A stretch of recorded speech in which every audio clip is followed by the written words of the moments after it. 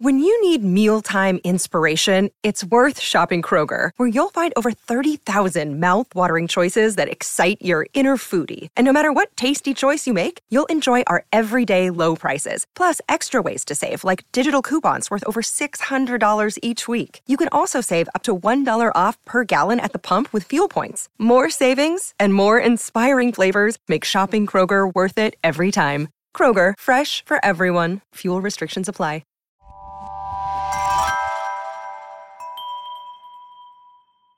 Wild Precious Life is brought to you in part by Gramercy Books, a locally owned, independently minded neighborhood bookstore located in the heart of Bexley, Ohio. Our philosophy at Gramercy Books is simple. We're about inspiration and discovery, community and adventure. We connect readers and writers with books they love and host special events and ongoing visits by authors, poets, and songwriters who provoke conversation. Stop by or shop online at gramercybooksbexley.com. And we're brought to you by the Ashland University Low Res MFA. Expand your writing practice and refine your craft within the supportive community of Ashland University's Master of Fine Arts in Creative Writing. Our accomplished faculty will help you find your voice and complete your degree at your own pace. Learn more and enroll today at ashland.edu.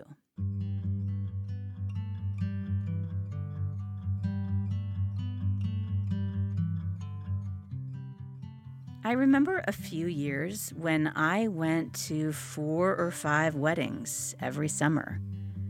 I remember trying to calculate who I'd run into at each one to determine whether I could get away with wearing the same dress to multiple ceremonies. I was once of an age where it seemed like everybody I knew was getting married. Those years were quickly replaced by invitations to baby showers and birthday parties and bar mitzvahs. But I'm not that age anymore. I've gone to more funerals than weddings recently. I've written more cards than I can count to friends who've lost someone, who've had a death in the family, or who are going through a difficult separation or divorce. And I've realized that I have a template to follow for weddings, for parties, and even for funerals. I know what to wear, what to send, and how to show up. But I haven't entirely figured out what to say when 2 people I love are ending things. On the one hand, other people's marriages are none of my business. On the other, we all want to be there for our friends. We want to let them know that even though their marriage isn't any of our business, their heart is, our friendship is, and whether they're with someone or not, separated, divorced, or somewhere along that often really emotional path, eventually they will get through it and feel themselves again and find themselves again on the other side. But sometimes it's still hard to know what to say. If you're someone currently struggling with whether to stay or go, the poet Maggie Smith's new memoir, You Could Make This Place Beautiful, it's for you. If you're someone close to a friend or family member whose relationship is on rocky ground, Maggie Smith's new memoir is for you. And if you're simply someone who knows how to look for love among the ruins, who sees new growth in the ashes, Maggie Smith's memoir is for you. This book is about the possibility of finding yourself again. Maggie Smith is a poet, writer, editor, and teacher who's published several books of poetry and prose, including Good Bones, Keep Moving, and Goldenrod. In 2016, Maggie's poem Good Bones went viral internationally. To date, it's been translated into nearly a dozen languages, interpreted by a dance troupe in India, set to music by multiple composers, and read at Lincoln Center by Meryl Streep. Public Radio International called Good Bones, quote, the official poem of 2016. Maggie's poems and essays have appeared everywhere, including The New Yorker, the Paris Review, and the Best American Poetry. Her memoir, You Could Make This Place Beautiful, is out now and is already a New York Times bestseller. When she's not writing, teaching in an MFA program, or editing books for other poets, you can usually find Maggie hanging out with her two favorite human beings, her son and daughter, in her hometown of Columbus, Ohio. Maggie Smith, welcome to Wild Precious Life. Oh, thanks for having me. It is great to finally meet you. I know you've been creating wise and lovely words for many years, but despite the fact that we both live and write in Ohio, here in the heart of it all, I don't think I really befriended your work until the publication and viral popularity of the poem that, kind of put you on the map, even though you were writing before. So it was called Good Bones, and for people who haven't read it yet, you're just going to love it, and I'm going to put it in the show notes. But I wonder, Maggie Smith, if you would tell us about your writing journey, before that poem, after that piece that caught the attention of the world. Tell us about that. Yeah, I've been writing poems since I was a teenager. So this has sort of been, I joke that it's like the only thing that I'm good at. So of course I was going to keep, once you find something that you feel like yourself doing, you want to keep doing that thing. And so for me, it was writing. So pre-Good Bones, like if we're going to divide my life into two distinct stages, there's before Good Bones and there's after Good Bones. So before Good Bones, I, studied creative writing as a college student. It was my major. I went and did a 3-year MFA at Ohio State, and I published 2 books with independent presses ahead of the poem Good Bones going viral. And so, it was a part of my identity, but I wouldn't say it was something that a lot of people necessarily knew about. So pre-Good Bones, I could be walking with my kids in the neighborhood and I was Maggie pushing the stroller. And post Good Bones, a lot more people knew that I was also a poet and not just a person who pushed a toddler in a stroller. And I've published several books since the poem went viral, including the book Good Bones, and have, sort of left my poetry bubble and moved into prose in the last few years, which has been fun. And I think probably introduced me to different readers who aren't as sort of poetry centered as people as I am. So that's the short version. Yeah, no, I love that. I was thinking about, I'm a member of a few book clubs, and I was thinking about, why haven't I encouraged them to read? Because I have Keep Moving and I have Goldenrod. It's like, why haven't I reminded them to read Maggie Smith? And you're right about introducing to different readers, because there are folks who read poetry. I'm one of them. But there are also folks who don't. Maybe they had a bad experience with their 10th grade English teacher who tied a poem to a chair and then they had to beat it with a stick. Who knows, right? So I think that you are going to find new readers and more of them with this brand new memoir. So it's called You Could Make This Place Beautiful, which for folks who've read Good Bones will know where that line comes from. I read that your new memoir has been called intoxicating. It's a meditation on marriage, on motherhood, on healing, and the power of learning how to come home to yourself. And this is all true. And it also talks about divorce. I happen to be of an age where I have many friends, multiple friends whose marriages are coming to an end. I see them in it and experiencing so many big, complicated feelings that you so dexterously capture in your book. There's just so much beautiful permission here. You're angry, you're sad, you're nostalgic, you're exhausted, and ultimately you're okay. And I found myself wondering as I read it, was writing this book in any way healing for you? It was, although not in the ways that I expected, because isn't life like that? I mean, I think I approached the writing of this book thinking that the healing would come from thinking deeply enough into this time in my life to solve it for myself. I really sort of naively believed that if I spent enough time and enough words and enough pages and enough mind and enough heart on my adult life as a subject, that I would come away from this book feeling like I understood it. It's a real reckoning with the past, I think, to write a memoir. And it was healing to write it, but not because I got all the answers or solved the experience or like could sort of, put it down in a way once I got to the end of the book.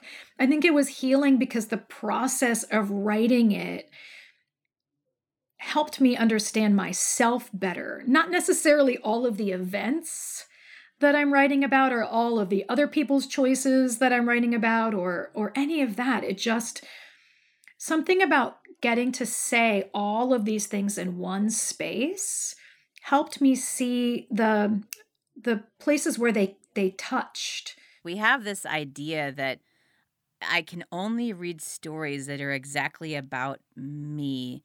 And it's actually very fascinating that we can read stories that are about truth and love. And it doesn't have to be a story that the plot doesn't have to be the same, but the feelings and the emotions very much are. And I do think it will offer healing. And this is not a self-help book. It's a memoir. But I do know women in particular who are going to come to it with questions like, how do you know when it's time to stay and work on the relationship? And how do you know when it's time to say enough is enough? And I'm not asking you to be everyone's therapist. I'm asking you to speak for you, right? Speak for all people. But from your perspective, you're writing about the end of this relationship, a relationship where there was love and there are children. And how did you know when it was time to stop trying to save it and start trying to end it? In some ways I didn't know. Like in plenty of ways I didn't know. But I think, looking back on it now, maybe the measuring stick, and this is such a low bar, right? Like the bar is sometimes so low, but it's like, can I be myself? Can I be my full self, my full, messy, artistic, imperfect self in this relationship, And I think these are questions we should be asking ourselves forever, not just in romantic relationships, but with friendships and in professional partnerships and in all kinds of whatever the sort of like ecosystem is. Can I show up as myself and be welcomed as that person and accepted and supported as myself, as is, scratch and dent? And if you don't feel like you can be, then it's probably not a situation that's going to help you feel good about yourself and grow. Yeah, I mean, and again, that's such a low bar. I mean, I joked after my divorce that my type, like someone asked, well, what's your type? Are you going to date? What's your type? And I was like, my type is someone who smiles when I walk into a room, which is such a low bar, but... right? Like wanting to have someone be happy that you're there. That's like, so if you feel like you don't have that in your partnership with your husband, boyfriend, wife, roommate, partner, boss, employee, if the person is just not happy to see you when you walk into a room, it's probably time for some sort of reevaluation. Yeah. And that seems like overly simplified, but it actually is a test that we don't all pass. And I was reading this book about the end of this relationship and thinking about this is all taking place when you are, your star is ascendant. You're, not many poems travel around the world like that one of yours did. And what we want for the people we love is for them to flourish doing what they love. We just want to see them doing the thing, and other people see them doing the thing, and we want to point and say, look, she's doing the thing so well, and have other people clap, and for there to be music playing. And I want to go back in time, and I want to give you that. And I'm hopeful that it will that we don't always get these do-overs, but I'm hopeful that as you continue writing, that you will get that the world is looking and saying, wow, great job there. And that I hope the people who love you are saying, yeah, absolutely, go you. Because it is a low bar, but it is, that's a blessing and a wish that we want for each other. Oh my gosh, I will take that blessing and wish. Thank you. Yeah. Well, you still live where you always lived. You still live in the city, down 71 from me here in Cleveland, where you once lived with your partner. You walk along in the parks that you once frequented together. You drive down streets where your old apartment is. And you say, quote, in all these places, I loved that person. I loved him. Where does that go? And I love this question, Maggie. I've never really thought about it. But where do you think the love goes? I don't know. Maybe it gets sort of like repurposed and redistributed and doled out in other ways. I mean, maybe it just dissipates into the air, and it's like, when someone's been in a room and sprayed perfume and then you walk through after them and you catch a little bit of it in the air. And so that when you go through those spaces where you spent time with that person, you catch a little bit of that essence, but it then, you move through it and it sort of blows along. I honestly have no idea what happens to it. I mean, it seems sort of equally impossible that it's just gone and that it's somehow still here. Yeah. Love is shifty like that. I like this idea that we recycle it, or that its essence is just, it's around. I remember being positively overwhelmed when we opened our wedding presents. I was just like, oh my gosh, look at all that. Oh my, how will we ever, people gave us cash and crock pots and fancy glassware and utensils and a thing to hold champagne. And I remember thinking that we would never be able to pay them back, right? Like, we'll never be able to do for that particular aunt or uncle, like, the cost of this, I'll never, in free babysitting, I'll never be able to make it up. I had this real transactional feeling about it. And now, decades into my own marriage, we have broken every one of those plates and most of those glasses, and we have lost, I don't know where those forks went, but they are not in my house anymore.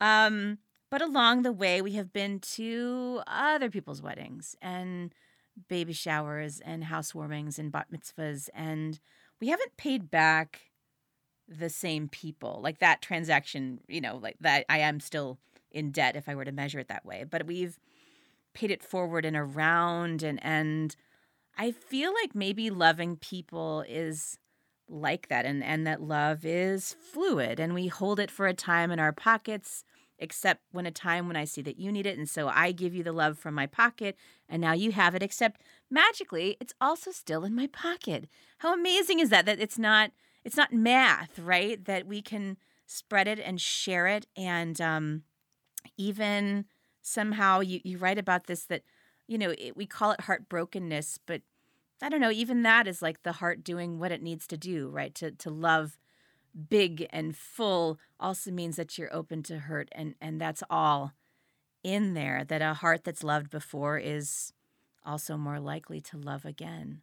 Yeah, and there's no scarcity. Like, there's plenty. And no matter how much you give, there's always more. It's, sort of like room in the mind like that. Like, no matter how many things you think or remember, you don't get full. And the same thing goes for, that metaphorical heart we all have. There's always room. Like, it's never actually full. I love that idea. I had a math teacher, and I confess I didn't understand most of what he said, but he did say that no one could have all the fives.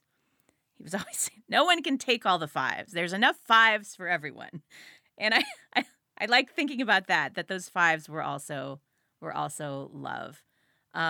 Because this book is so full of love. It is, on the one hand, about a relationship that's ending, but there's so much love in here. I mean, you talk about your kids, you share your children with us, and I am in love with these little humans who get to circle the globe with you. The way that they filter in and out of this story, they are like simultaneously little gumdrops and guardian angels, and also they say those kinds of things that kids say, right? Your then 6-year-old son says, quote, "I know I have a mom who loves me and I have a dad who loves me, but I don't have a family." Oh, these small, tiny humans run away with our heart. What was it like to live through this time with these little kiddos? Did they carry your burden? Did they warm your heart? Did they change you as a writer? Talk to me about your kids in this book. Yeah, I mean, my main concern in the book was, getting to share my experience of mothering them, but not sort of like sharing their inner lives in the book. So that was sort of my line, was some of these stories will be theirs to tell someday. And so again, if this is a tell mine, I'm telling it from the perspective of being their mom. But it's like the gift of my life is getting to be their mom. And I tell them that all the time. Like, I'm the luckiest, like, of all the people on this earth, that I get to see you every day. Is like, I don't even know what I did. It makes me so lucky. And so as much as I wish that they hadn't gone through, the divorce of their parents, like, our little unit has been such a source of joy for me. They sort of just make all the things possible. Like, I don't know how else to say it. Like, they really make all the things possible. And if I didn't have kids, would I still be a writer? Yes, I would just write about other things. It would just be packaged slightly differently. But it's so much of who I am as a person is because I'm their person. And that, of course, is going to come out on the page. Oh, it's beautiful. And you guys are, I know that I'm of an age where women, I know it's mostly women, that they're just talking about, is this marriage going to last? What about the kids? What about the kids? And over again, I'm not suggesting that this was easy for all of you, but over and over again in this book, I see you guys roller skating. I see you baking. I see you doing crafts. I see you snuggling and watching Animal Planet. I see you loving them through this, and they're okay, and it's beautiful. Yeah, I mean, it's not something I would wish for them, right? Like, along the way, and I write about this in the book, like, people will say, well, you sure have taken these lemons and made lemonade by writing a book, and it's like, well, I would like to return the lemons, because it's not just that there are books because of this, right? Like, I would have written books about something else if I'd had a different experience. And these are lemons that weren't just handed to me, they were also handed to our children primarily, but they were also handed to other people in our lives. Like, when a marriage ends, the ripples travel throughout both families, right? And so on one hand, it's like, I wouldn't wish this on anybody.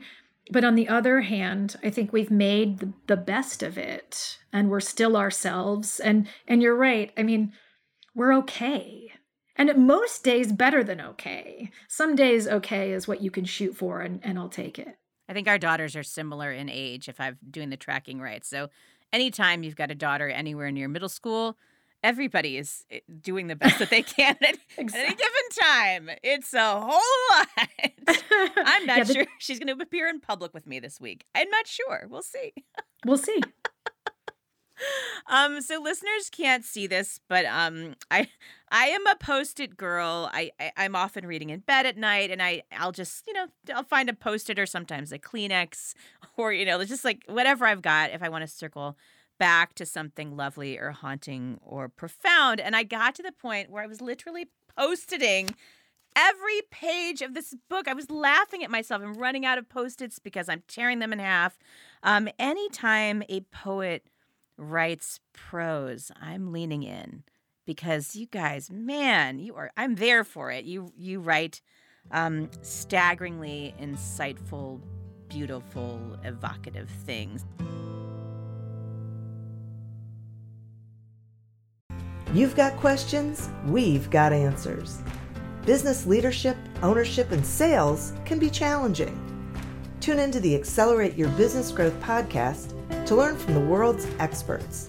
Join me, your host, Diane Helbig, as I chat with people who have expertise in various areas of business. You'll enjoy the lively conversations that are focused on providing you with the ideas, tips, and suggestions you need to realize greater success.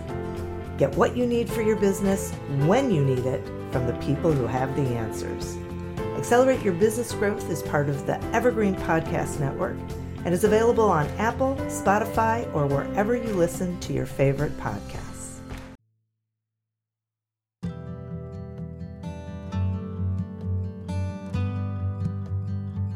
You say that this is a story about magical thinking. I've become a student of my own pain. You tell a story of the Valentines, and you say the house was full of hidden Valentines. It looked similar, but not the same. There was no way home but through. And you have this idea of us as nesting dolls. Nesting dolls, like those matryoshkas, right? I'm picturing the doll within a doll. Yes. Will you talk about people as nesting dolls? I've never heard this before, and I don't know why I haven't heard this before because it makes so much sense. Yeah, I mean, it's just something I thought of, like, as far as, and it kind of goes back to the idea that your brain is never full, that there's always room for something else in there. Even though we carry all of our memories inside us, I think we also carry all of the previous iterations of ourselves inside us. So inside 46-year-old me is 41-year-old me and 35-year-old me and 12-year-old me and 21-year-old me, and sort of like a nesting doll. And also that our relationships are kind of like that. Like within any iteration of a relationship, we're carrying all the previous versions of that relationship as it grows and changes. And one thing I did, I think, in this book, and that it's a poet thing, right, is like trying on a bunch of different metaphors to try to understand some of these experiences a little bit better for myself, because that's really my currency. Like if I can come up with a metaphor for something, it helps me communicate it to myself, if that makes sense. And so that was my way of kind of understanding how even now I'm carrying all of these earlier versions of myself inside. It's almost like a document. When you like save a different version of a document, you can save over, right? Or you can save a new version. I never save over. Oh my gosh. You never save over. Never. You can't, because you might have to go back to an earlier draft and reinstate something, or figure out at what revision did you kind of start to veer off the path. And so you always have to be able to retrace your, breadcrumb trail. And so I don't save over either. I number drafts. And I sort of think of human life like that too. Like as we grow and change into like a sort of revised version of ourselves, all the old versions are still there. They're still documents in the file, We don't save over ourselves. We just carry all of that experience and memory with us forward. That's beautiful. I loved thinking about the writing of poetry, like these little matryoshka dolls that are nesting. I loved thinking about ourselves, that there is that still soft voice inside of us, but it's like 3 nesting dolls back. And there's probably a word for the kind of repetition you employ in this book, where you repeat a line or a title or a story, but it's the same and somehow different. I just call it like poet repetition. I don't know, like I don't know that there is a term.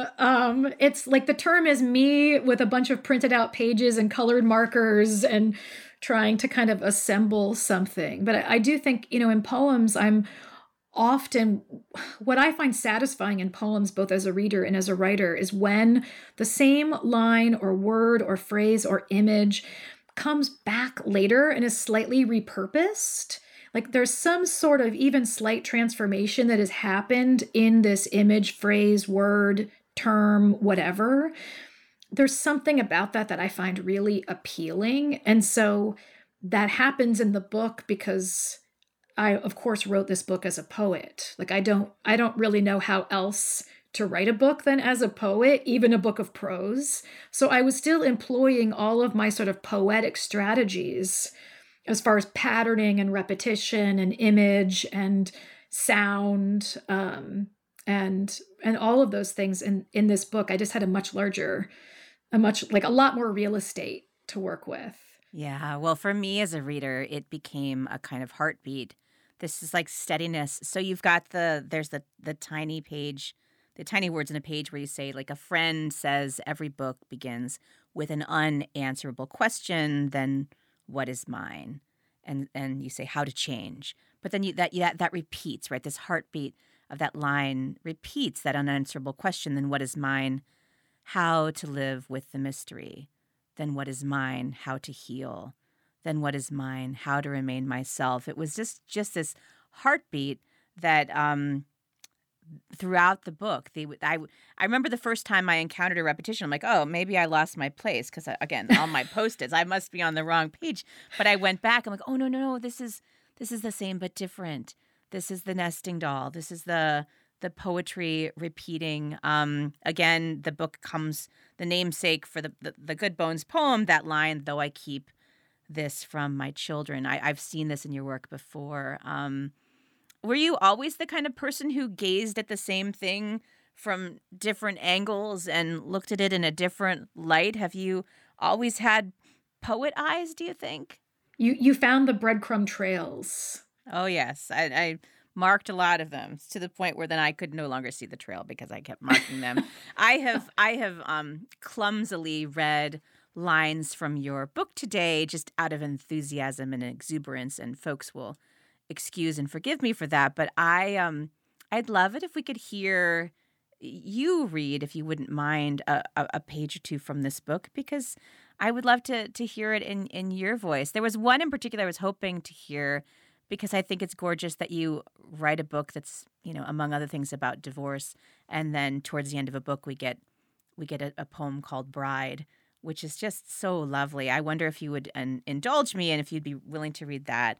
Of course. That poem to us. And guys, while Maggie is finding the page, I will say that if we asked her to read every gorgeous sentence, we would be here all day, which would be totally fine with me. But other people get to talk to Maggie with this book. But you guys, it is just so beautiful. I mean, luckily, I do read every sentence of this book on the audio version. So if someone wants to hear it instead of reading it, that's available. Although I think it's probably easier to follow the breadcrumb trail visually than it is by listening. I think you might be right, because I listened to Goldenrod. I always read and listen. I do both. But I listened to Goldenrod first before I read it. And I was so disappointed in myself for missing. I'm like, wait a minute. Was that in the audio?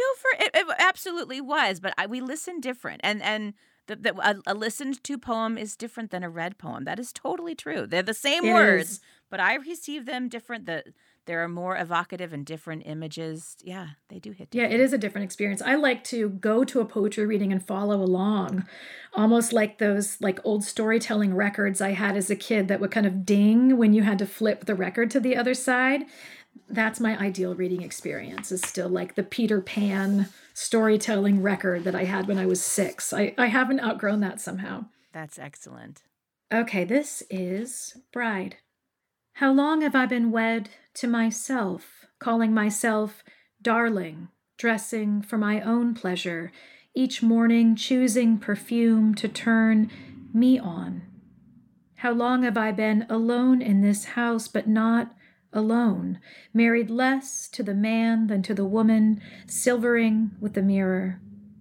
I know the kind of wife I need, and I become her, the one who will leave this earth at the same instant I do. I am my own bride, lifting the veil to see my face. Darling, I say, I have waited for you all my life. Ah, thank you so much. My pleasure. See, I noticed something just there when you read it that I hadn't postmarked, that I hadn't posted it, but the I do. On its own line. I do on its own line, Maggie. Yep. Yeah. See, you see the secret sauce now. I am licking it off my hands. Fantastic. Thank you for being willing to read that. And I do encourage folks to get both the audio and the hard copy book, because it's almost like a song between the two. The poem becomes almost a song when I hear you say it.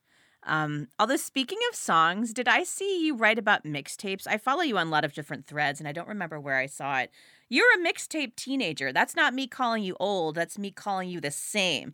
You're a mixtape teenager, aren't you? Oh yeah. I'm absolutely Gen X to the core. That actually is something spectacular about us, and we don't realize it because we all take it for granted. But like we made them and took them back. We wrote on them.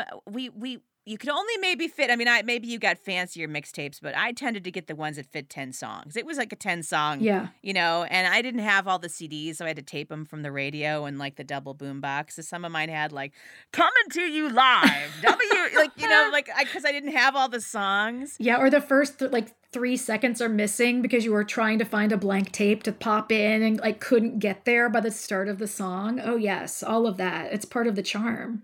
One of the most embarrassing things I ever did, mixtape related, is there was a girl down the hall who became my roommate and one of my bestie friends. Shout out to Bina. But before all that, I borrowed her Garth Brooks tape so that I could tape "I've Got Friends in Low Places" onto a mixtape for somebody else. And you had to put it in one in order to tape it on the other. And when you pressed record, that went from one to the other. But if you mixed them up, you managed to tape blank space onto and over the song, which is what I did. I ruined her cassette of "I've Got Friends in Low Places" and just taped over it with blessed silence. But it's just a whole thing. I could talk about mixtapes all day, but do you remember some of your go-to songs that you loved to put on a mixtape or that you would have liked to have received on a mixtape? Well, I have to say first that one sneaky thing that I would do, especially to listen to music that my parents didn't find appropriate, was you used to be able to put a little bit of transparent tape along the bottom of a cassette, and that way you could tape over anything if you covered the bottom center with a little bit of gift wrap tape, so that it looked like I had a tape of like, it could have been Amy Grant, but really it was the Violent Femmes. Baby. Right? I did. I wrote about this on my Substack recently. I said that everybody had a stable of very short songs because you would often have maybe 2 minutes at the end of a tape and you wouldn't want it just to be blank. So someone had to fast forward through or flip and rewind to the other side. And so you would have these a little stable of very short songs, tonally different. So if you ended on something poppy, you could put in something quick or vice versa. And I think probably every mixtape I ever made in high school had the slow UK surf version of Pixies' Wave of Mutilation on it. Which if I were to make mixtapes for people now, that song would still be on every mixtape because it's still one of my top 10 favorite songs of all time. Oh, I'm impressed that you had taste like that, because I'm fairly certain that if I were to look at, I definitely remember one that was like songs you love to love, songs you love to hate. Like one side was one and one side was the other. I am fairly certain that the Phil Collins or, although I would still buy Every Little Thing She Does Is Magic, like that, just like some of those songs would be very tired.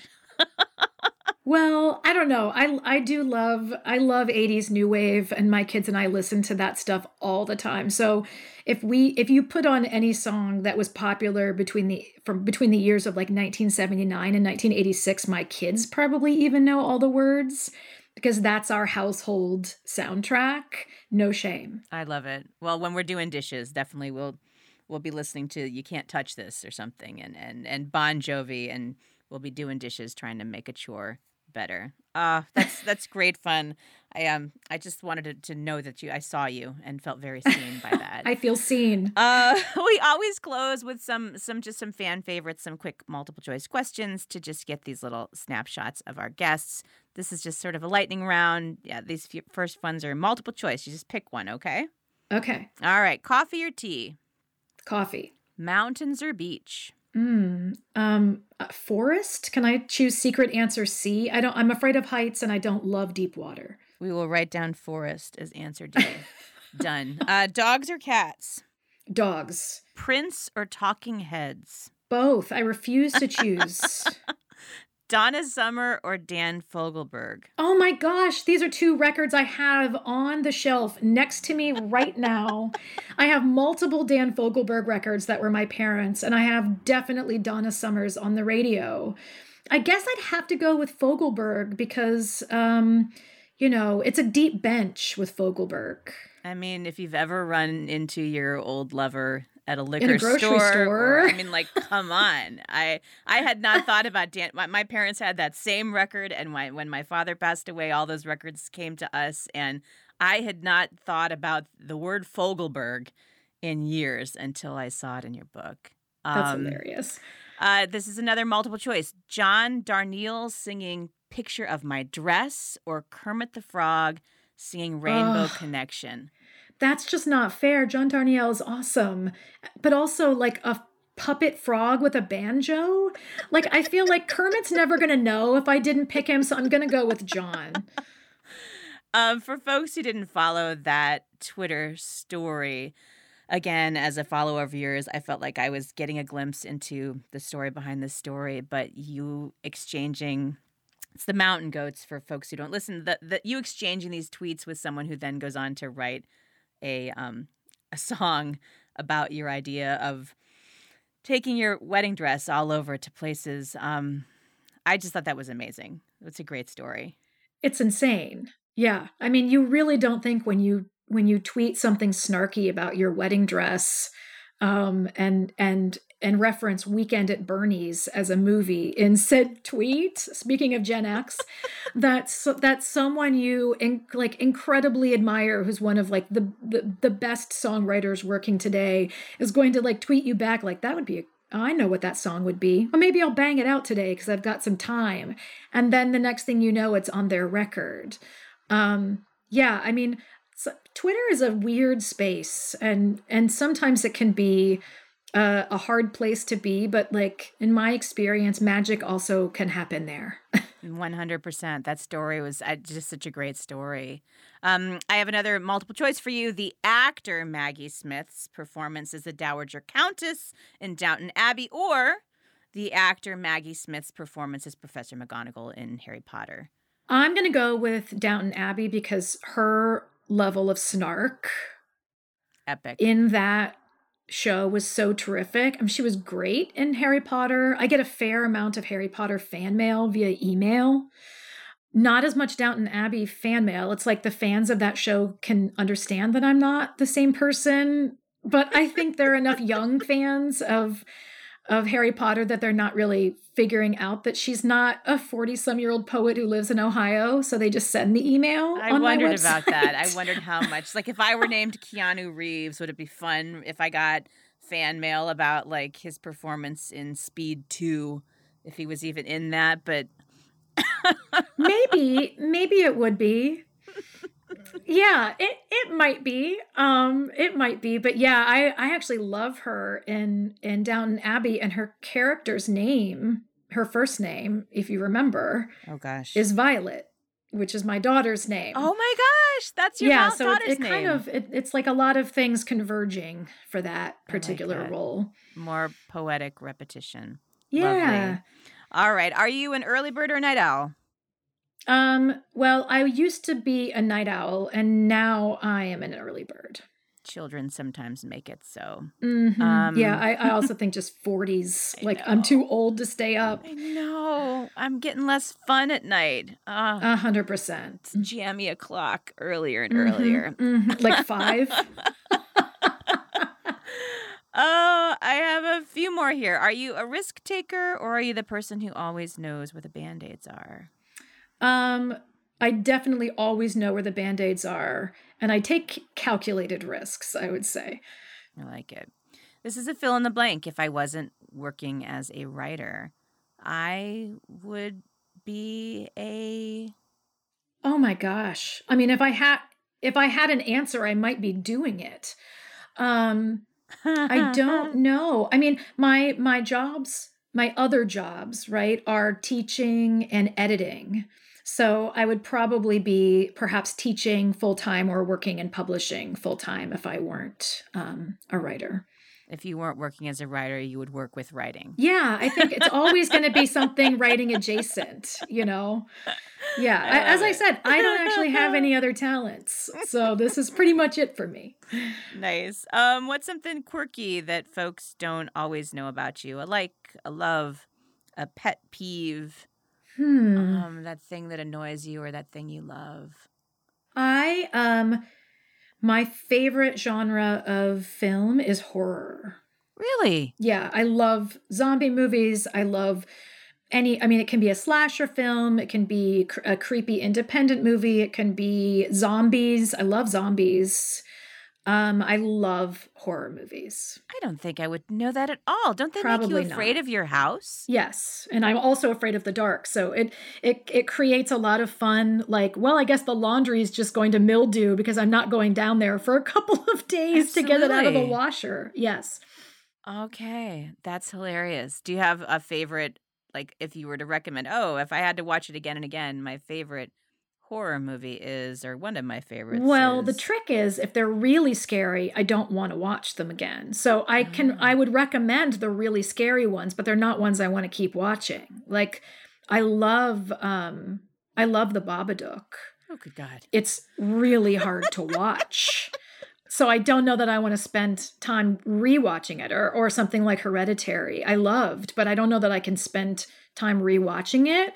But I am doing a sort of syllabus of horror with my daughter right now because she really likes horror. So we're working our way through Hitchcock and some of the classics. And we just watched The Shining and then Psycho. And she liked both of them. And I still really appreciate both films. So if the people haven't seen The Shining, and who hasn't at this point, but it's like flawless, honestly. Is that the kids in the hotel that made me afraid of hallways and children? Yes. Oh, yeah. Stop it. No, this is a family show. Oh, no. That made me afraid and of big children wheels and hallways. Weird carpet. And yeah, that's Kubrick at his best. Good Lord. All right. No, I wouldn't have known that about you. That's great. Okay, so 2 more. What's your favorite ice cream? Probably coffee. I talked to Elizabeth Lesser many months ago, and she and I agreed that we love coffee ice cream. But why don't they make decaf coffee ice cream? Like, wouldn't that be... I mean, like, I want coffee ice cream at night, but I don't want it to keep me up. Oh, I don't let that get in my way. I just power through. All right. Respect. Last one. If we were to take a picture of you happy, doing something you love, what would we see? Oh, probably like having a dance party with my kids or like a road trip or something with them, like just talking and laughing, listening to music wherever we are, probably. It's a wonderful image. Oh, Maggie Smith, thank you so much for making time. No, this was fun. Thank you. I love seeing that very post-ited book that just like warms my heart so much because I am the same reader. I'm a dog ear person and my books just look terrible when I've loved them well. So that means a lot. Oh, yeah. No, I do love a book. I think this is a quote from a previous one. You wrote that, quote, "The ending of one thing is also the beginning of another. What is the next adventure? There's room enough in this life with its many endings, its many beginnings, for things you could not have imagined last week or last year or 10 years ago. Keep moving.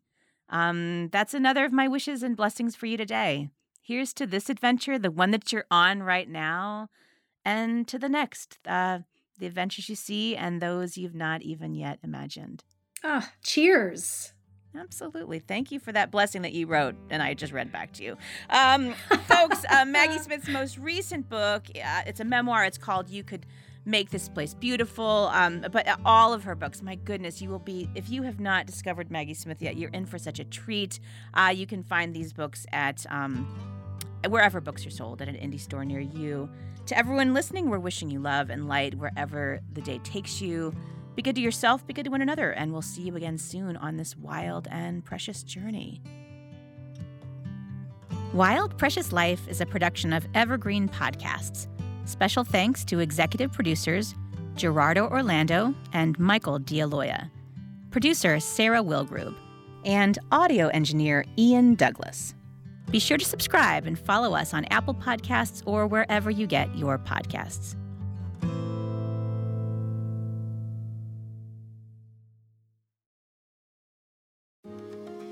My name is Cindy Burnett, and each week I interview at least 2 traditionally published authors on my podcast, Thoughts from a Page. We talk spoiler-free about their books, so you can listen whether you have read the book or not. And then we delve into things that you most likely won't hear about anywhere else. The importance of the cover design, why they included various aspects of the story, personal details about both the books and the authors' lives, and so much more. You can find the podcast on every major platform and learn more about it on my website, thoughtsfromapage.com. Thanks so much for checking it out.